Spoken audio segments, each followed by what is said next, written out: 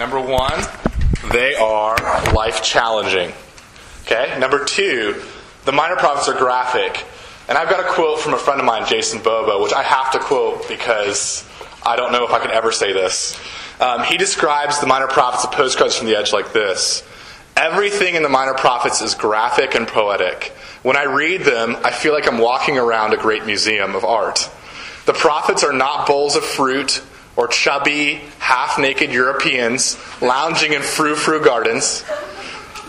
The Museum of the Minor Prophets is this action-packed, thrill-a-minute, gory, painful, drama-filled, Christ-laden group of books that I can get lost in for hours.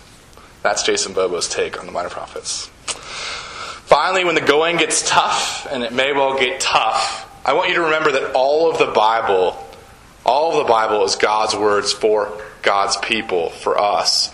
Even Nahum, whose harsh tone, historical details, and bloody descriptions make it, this minor prophet, the least preached book in all of the Bible. That's what we're doing tonight. Get a little excited. Rub your mental hands together. Make some friction.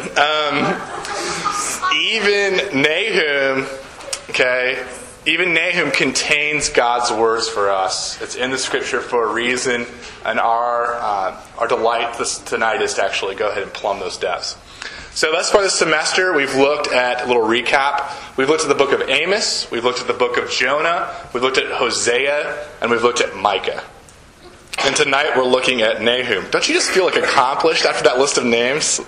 I mean, first of all, it's just an amazing sword drill to find those books in the Bible. Second of all, we're making some progress here. Let me tell you a little about Nahum. Nahum historically lived and wrote in the mid-600s BC. Okay? Somewhere between 655 and 620 BC. Roughly 50 years after Micah and 100 years after Jonah. To give you some historical context, remember, King David is 1000 BC. Ancient Israel is split in two. They have a civil war, and there's a northern kingdom and a southern kingdom. That happens in about 930 BC. Okay? And then Assyria, headquartered in Nineveh, which we're going to read about a little bit tonight, conquers the northern kingdom in 722 BC. And then in 701 BC, Assyria attacks all of Jerusalem and Judea and sieges the city of Jerusalem, okay, in 701, but fails to destroy Jerusalem because Isaiah intervenes. Okay, if you're familiar at all with the prophets, it's another little beautiful gem. Okay, so basically what does that mean? That means that Nahum is writing this book about Assyria when Assyria feels too big to fail. Okay? When Assyria feels like it's so big and so powerful, it's the global superpower. And he's prophesying that it's going down. And so everyone around him thinks he's like building a boat in the middle of the desert. Like Noah. Okay? So he is writing it right in the heart of the power of the global superpower. And just think about Assyria for a second. Assyria is a cruel and vicious empire. And we'll talk more about that in a minute. So that's Nahum's historical context. But what is his book all about? Again, let's do a little recap. Amos's main theme was injustice. Jonah's was grace. Hosea's was redemption. Micah's was the kingdom of God. And so Nahum's main theme is this: God as warrior king. Okay? God as warrior king. Okay? That is, Nahum shows us a God who cares enough about us, cares enough about his people to rescue us and to punish our enemies. That's what the book's about. It's about God's rescue of his people from their enemies. Tonight we're going to look at a key passage in Nahum that will help explain how God is a warrior king and what that means. And then we're also going to look at a key passage that tells us how we are supposed to react to God as a warrior king. So turn to me in your Bibles if you haven't done that already. If you have one, to Nahum chapter 1. It's also in the blue sheet. That might be a little easier. It's on verses 1 through 8 is what we're going to look at. If you're thumbing through your Bible, find Psalms, take a right. Okay? It's right after Micah and right before Habakkuk. I'm sure that helps. Okay. So we're just moving that direction. So I'm reading from the English Standard Version translation. So Nahum, just a very short 3-chapter book. Would you stand for the reading of Scripture? We're going to read chapter 1, verses 1 through 8. So the first 8 verses or so of Nahum. An oracle concerning Nineveh, the book of the vision of Nahum of Elkosh. The Lord is a jealous and avenging God. The Lord is avenging and wrathful. The Lord takes vengeance on his adversaries and keeps wrath for his enemies. The Lord is slow to anger and great in power, and the Lord will by no means clear the guilty. His way is in the whirlwind and the storm, and the clouds are the dust at his feet. He rebukes the sea and makes it dry. He dries up all the rivers. Bashan and Carmel wither. The bloom of Lebanon withers. The mountains quake before him. The hills melt. The earth heaves before him. The world and all who dwell in it. Who can stand before his indignation? Who can endure the heat of his anger? His wrath is poured out like fire, and the rocks are broken into pieces by him. The Lord is good, a stronghold in the day of trouble. He knows those who take refuge in him. But with an overwhelming flood, he will make a complete end of his adversaries, and he will pursue his enemies into darkness. Friends, these are the words of God, and they are more precious than gold, even much fine gold, and they are sweeter than honey, even honey from the honeycomb. Would you pray with me? Father, let's just go ahead and start this prayer this way. This is a very difficult passage, and maybe many of us are already thinking this is why it's the least preached book in the Bible. But Father, we know that you've got some truth here for us, and it's good for us to hear things that challenge us. Father, if the Bible agreed with everything that we thought, it would be us, not the Bible. And I pray, Father, that you'd help us to remember that as we take a posture of humility towards you and to your revelation. I pray that you give us ears to hear and hearts to believe and eyes to see the wonder of your love. Maybe it looks a little different than we think it's going to look, but I pray, Father, that you give us the faith to attend that. Father, we're desperate to get some good word here. We're tired, whether we know it or not. We need you to show up, and we need you to become big. We ask these things in your Son's name. Amen. Be seated.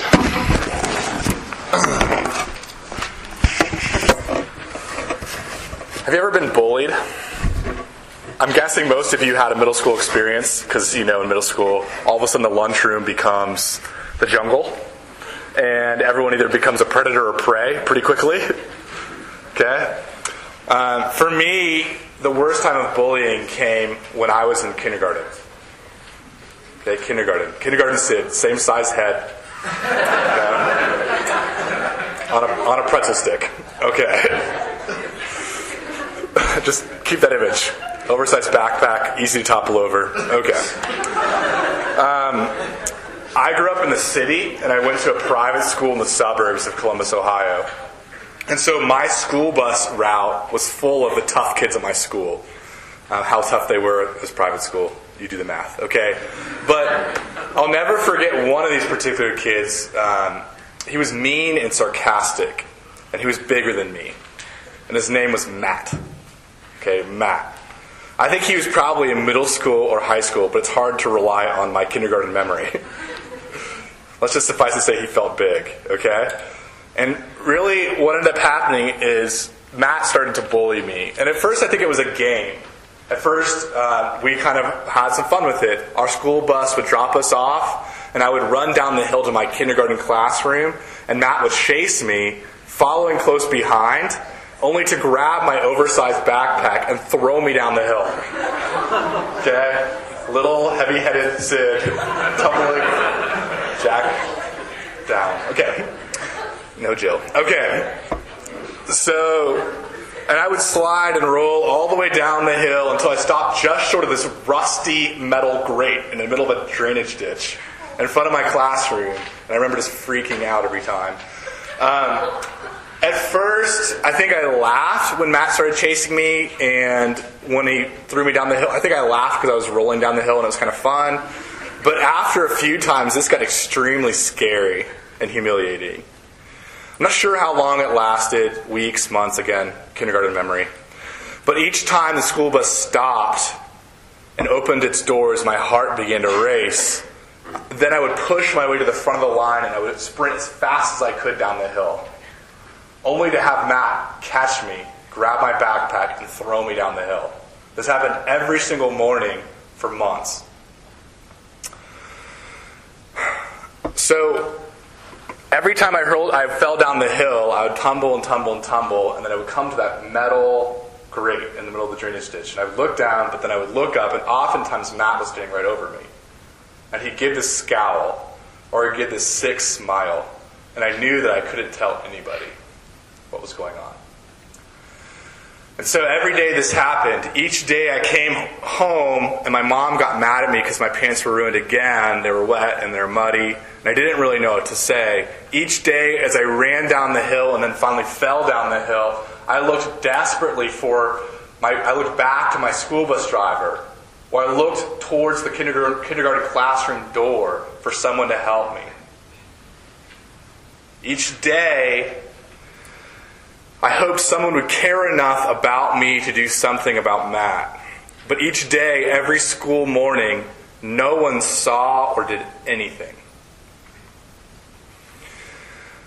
Look, there's nothing scarier, nothing more depressing than feeling like no one really cares about you. We want someone to see the secret harms done to us so badly. We want someone to swoop in and do something to rescue us so much.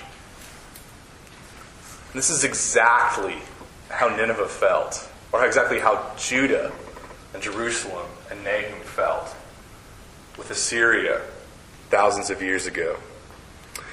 For over 130 years, they were bullied and terrorized by Assyrian threats. Grandfathers, fathers, sons, all lived in the looming shadow of Assyria, the evil empire. 100 years before Assyria, Nineveh had repented and turned from their wickedness under Jonah. But 100 years ago, that had already passed. And generations later, Nineveh had returned to its evil ways and then some. It's like this. Imagine being Poland on the border of a Nazi Germany that's rising to power and doing more and more evil. But you know when they conquer you, they're going to do to everybody, whether you're a soldier or not, what they do to the Jews. Every single person will go in a concentration camp. Every single person will be tortured, gassed, starved to death, and burned alive. That's what it felt like to live next to Assyria. Just listen to the way an Assyrian king, Ashurbanipal, who reigned during the time of Nahum, listen to the way that he describes in his royal archives the way he treated his enemies. As for those common men who spoke derogatory things against my god Ashur, that is, they insulted me and my God, and plotted against me, I tore out their tongues. And I humiliated them. By the way, that's a really nice way in the ancient world of saying either he raped them or he went to the bathroom on them. I smashed the rest of the people alive. Those are the innocent people, by the way, with figures of their protective deities. Then I cut up their flesh and I fed it to dogs, pigs, birds, vultures, and the fishes of the deep pools.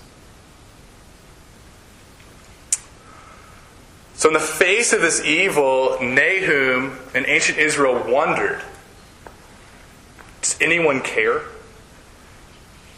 They wondered if God saw what Assyria was doing and cared enough to rescue his people from Assyria.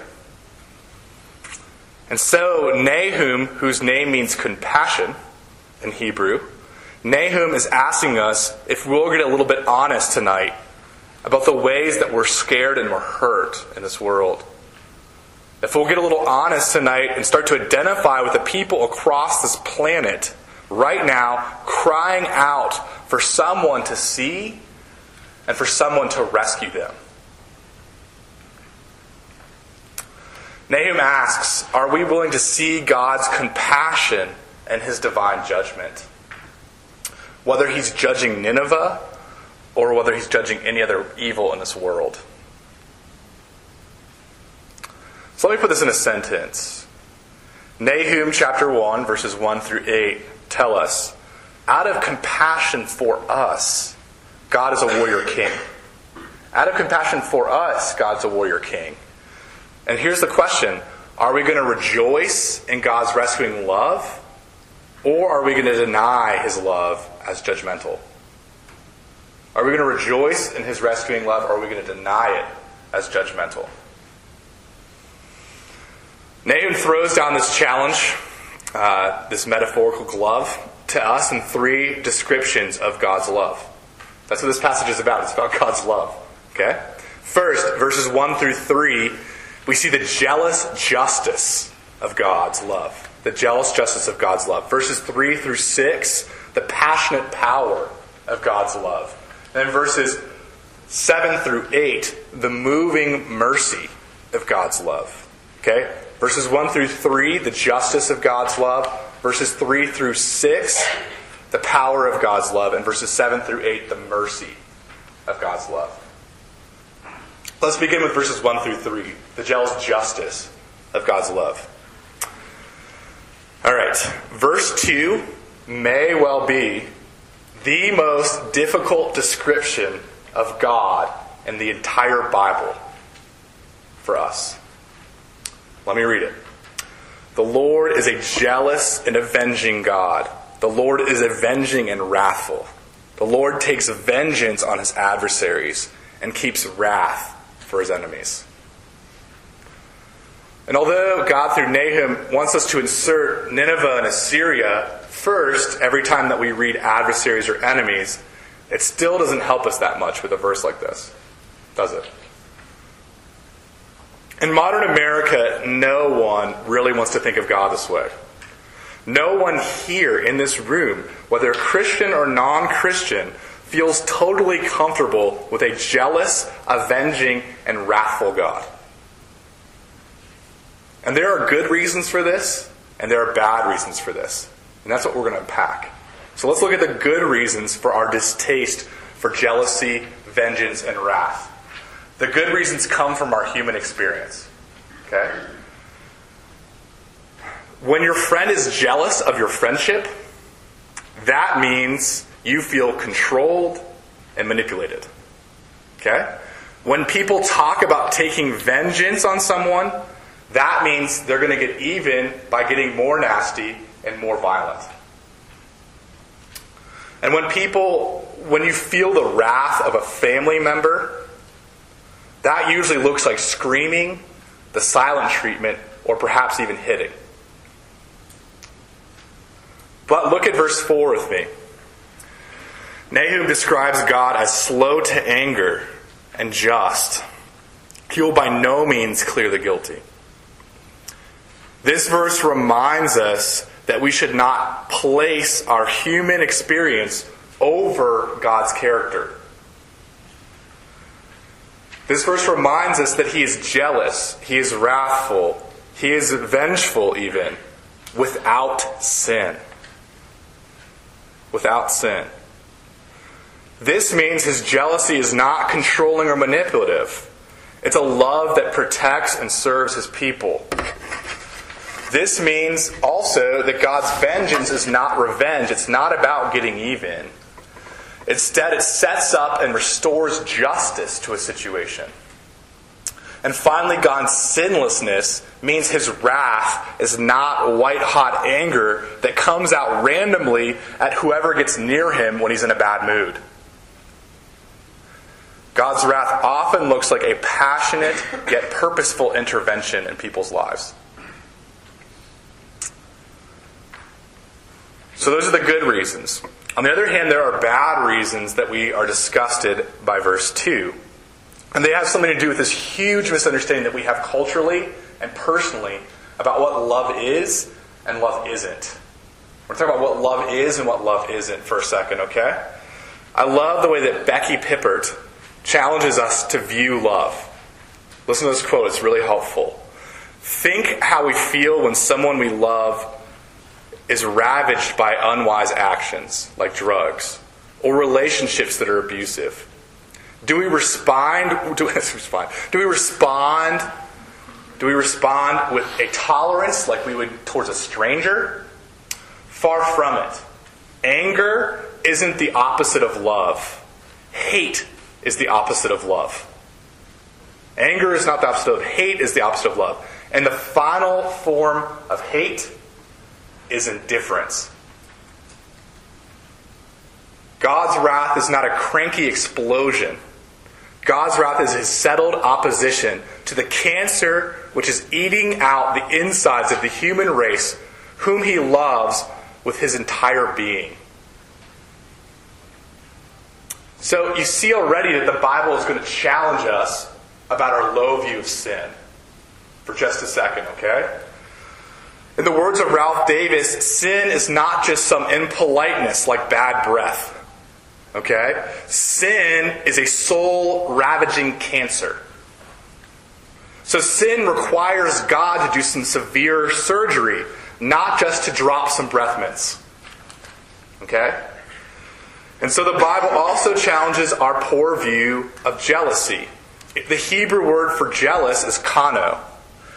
Kano refers to this. This is a quotation from a commentary. The Lord's deep, indeed fiercely protective commitment to his people.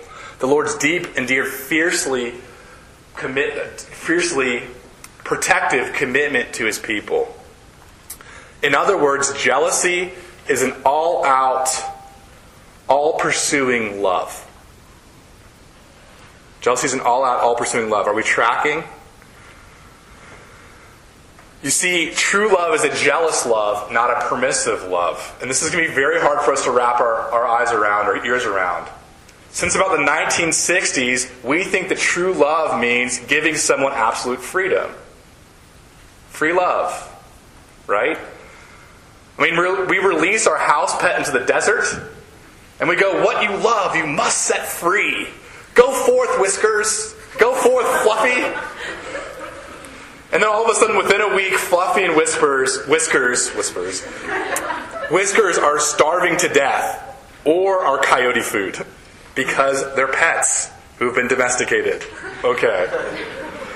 Just think of it this way. Should I let my twin 2-year-olds do whatever they want? Is this the best kind of love for my twin 2-year-olds? Do you realize that if I let William and Carol do whatever they want, they would be dead within an hour? They just would. Look, just last night, they put full milk bottles into brand new butterfly nets and swung them at each other's heads. Just last night. Is true love letting them knock each other out? Or is true love for their welfare intervening in their fun? Now, you can imagine where I'm going with this. If God is really God, and he's infinitely more wisdom and wise and knowledgeable than us, the space between God and us is infinitely bigger than the space between me and my 2-year-olds. So that means maybe he needs to intervene in our fun for our welfare, at least once in a while. Jealous love. So the second and finally, true love is not just jealous and wrathful, it's also avenging. It's full of justice. Look, I don't have time to get into how low our view of injustice is. There's 2 reasons. One, we are absolutely numb. Just numb. The stuff that happens to us, like I told you a story about kindergarten, until I wrote the sermon, I didn't even remember that. Okay? Didn't even remember that had happened. Why? Because it's so much easier not to think about it. The second reason is we're in America. America has great laws and great justice. We think that there's a breakdown in the justice system when someone gets in the line at Albertsons and has 16 items. And it's the 15 items or less line. We're like, oh my gosh, what's going on? Right? Injustice. Okay?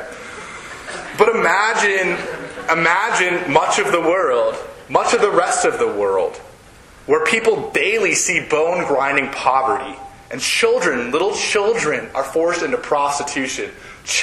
Little children are forced into invisible guerrilla armies as child soldiers. All the time, every day, every moment. Millions upon millions of children. And if we saw this kind of poverty, these kind of situations on a daily basis, we would want a God that judged. We would want a God that punished the wicked. If we lived just 100 miles away, south of the border in Juarez, Mexico, instead of Las Cruces, New Mexico, we would rejoice over God's vengeance. Do you get that? That is why Miroslav Volf, a theologian from war-torn Croatia, familiar with stories of plunder, rape, and honor killings, Volf says this of God, which is brilliant.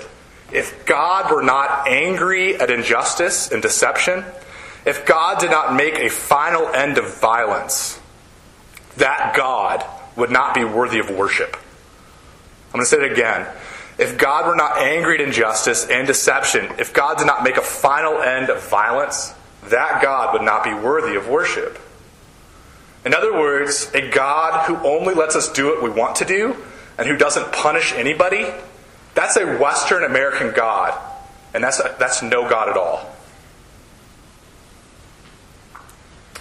So in verses 1 through 3, we see the jealous justice of God's love. Verses 3 through 6, we see the passionate power of God's love. Nahum shows us God's passionate power by describing the way that God rules over the entire natural world. Air, water, and earth. It's a beautiful systematic presentation.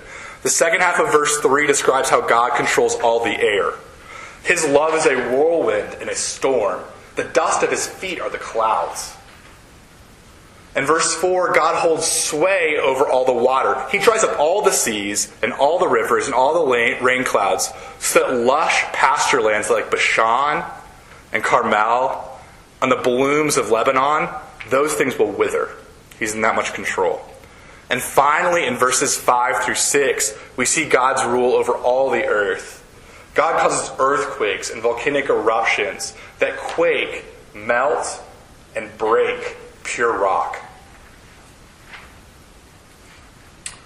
And the truthfulness of this claim, of Nahum's description of the way that God controls nature, is actually seen in the next section of our passage in verse 8.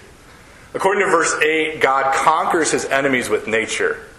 He overwhelms the Assyrians with a flood. And while this description is used over and over, and this overwhelming with a flood is used a lot in the Bible over and over again for judgment, it's actually literally and historically relevant to how Nineveh fell in 612 BC. Okay? This literally truly happened. According to several other ancient historians, Nineveh fell to the Babylonians because there was a heavy rain and the river surrounding Nineveh flooded and it destroyed the city walls. And so the city walls had giant openings that the Babylonians ran into and killed everyone in Nineveh through. That's how Nineveh fell. And it was an act of God's control over nature. But let's not miss Nahum's bigger point in verses 7 through 8. God's love is full of moving mercy. Verse 7, the Lord is good, a stronghold in the day of trouble. He knows those who take refuge in him. Verse 7 is offering God's mercy to those who take refuge in him. But why does God all of a sudden, in the middle of a passage about vengeance and jealousy and wrath, offer mercy? Who is this mercy addressed to? Is it addressed to Nineveh? Clearly not. The end of the book of Nahum says that Nineveh will surely fall, and then 612 BC proves that point historically, as we just talked about. Do we realize that Nahum is a book of prophecy written to God's people? It's written to ancient Israel first, and then written to us, to everyone here gathered. And Nahum is asking and begging all of us to consider, to seek the shelter of God. You see, while God's love has no harm and no evil, even when it's jealous, avenging, and wrathful, our love for God and our love for other people has plenty of harm and evil in it. How do we know even our love is sinful? How do we know we can be controlling and manipulative, violent and moody? Let me just give you a thought experiment for a second. Would any one of us volunteer to have our thoughts, desires, and feelings projected onto that screen right now? Anybody? No. Why is that? Because you don't want anyone else to know, no one else to know what you really think about them. You don't want anyone else to know what you really think about me. You don't really want anyone else to know what you think about God. Why is that? Why is it that how you feel before other people, imagine how you feel before other people and how you don't want that projected on the screen. Now imagine what it feels like to be before God, before the judge of the living and the dead, the divine warrior when he comes again. How are you going to feel then? That's what this passage is asking. What is it like to stand naked before the throne of God and see Him in all His majesty and glory? Well, our secret hatreds, our subtle rebellions make us God's enemies and adversaries in that moment. They make us guilty. And He says in verse 4, He will by no means clear the guilty. And this is why later in Nahum chapter 2 verse 13, it says, I am against you. I am against you, declares the Lord of hosts, the Lord of armies. I mean, do you understand that He can't clear the guilty because, after all, someone must absorb the cost of the harms against God and against the people that He's sworn to protect? That cost has to go somewhere. That guilt has to go somewhere. And that's why verse 7 is so essential. That's why verse 7 is so important for all of us, because it's not just a one-time hit-it-and-quit-it relationship. It's an everyday, moment-by-moment relationship with Jesus Christ that we have to seek refuge every moment. Because we're sinning every moment. Verse 7 is saying God doesn't have to be against you, and He doesn't have to be against me. We don't have to meet His perfect justice and get what we do morally deserve. Verse 7 is saying, if we seek refuge in Jesus Christ, we can get what we don't deserve. We can get the mercy that God can declare over us. I am for you. I'm for you because you're in Jesus Christ. And I'm for Him. You see, only God can save us from God. Only God can save us from God. Only King Jesus can rescue us from God the Father's justice. Because He's the only person ever put on this planet who never meant evil, who never meant harm. And this perfectly holy, perfectly just, and loving God-man died to take our guilty place. He died to take on our guilt and our guilty verdict, and in exchange He gives us His innocence and His innocent verdict and His record of His perfect love forevermore. Therefore, in the heat, in the pain, in the frustration of Nahum chapter 1 that we're all sort of feeling right now, Jesus' blood cries out to those who believe in its power. And do you know what it cries out? It cries out this: I am for you. I am for you. And no one and nothing can ever be against you because I'm for you.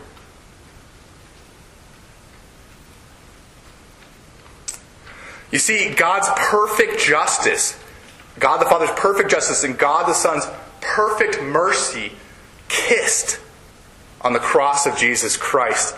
And there's a safe, warm stronghold, a refuge, where these two persons of the Godhead meet in the Spirit. And that's eternal life, fellowship with God. So, after weeks and weeks, and winter turned into spring, Matt stopped finally terrorizing me with my kindergarten body, my oversized backpack. To be honest, I'm not sure exactly what happened. I'm pretty sure that no teacher or bus driver ever saw what was going on and ever intervened. I think Matt just stopped riding the bus because he had sports practice. I'm pretty sure that he just stopped terrorizing me because he got bored. And like for a lot of things, there was no resolution, no justice served then and there. But I'll tell you something else. If I could go back there, if I could go back to that time of all that despair and that fear and that pain, and I could tell my little self something, you know what I would do? I wouldn't say a word. I'd simply go to that rusty metal grate, and right in front of it, where I lay almost every single time, I would just draw a cross. A vertical stripe, and a horizontal stripe. The cross, once and for all, where God painted a stronghold with His blood. The cross, that very historical place where God's vertical mercy ran smack dab into His horizontal justice. The cross that made the shape of a sword driven into stone. The very weapon that God, the once and future king, the once and future warrior king, draws to protect His children and to make a final end of violence forevermore. The hope of my kindergarten self, the hope of my present self, the hope of us all in the face of numbness, in the face of other people's suffering, is the cross. Because it's a promise that Divine Warrior King will come again and He will love us with true love.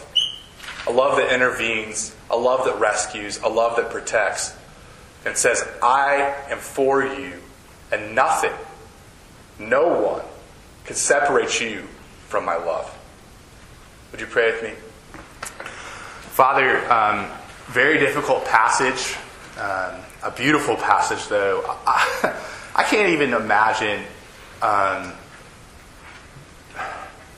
the incredible shock that it is to understand that you love us that way. That your love is that raw and that real. And that our sin is that raw and that real. And yet, the God of the universe became a man and died for us. If we believe He did. I pray that those in this room who don't know that would believe that. Or would believe it for the first time, or maybe the second time, or maybe the millionth time. And I pray, Father, that you would be with us all, and you'd help us to trust that you're a God of justice, and a God of judgment, and that justice and judgment are not the opposite of love. The opposite of love is indifference. We ask for this truth to sink into our hearts. In Jesus' name, amen.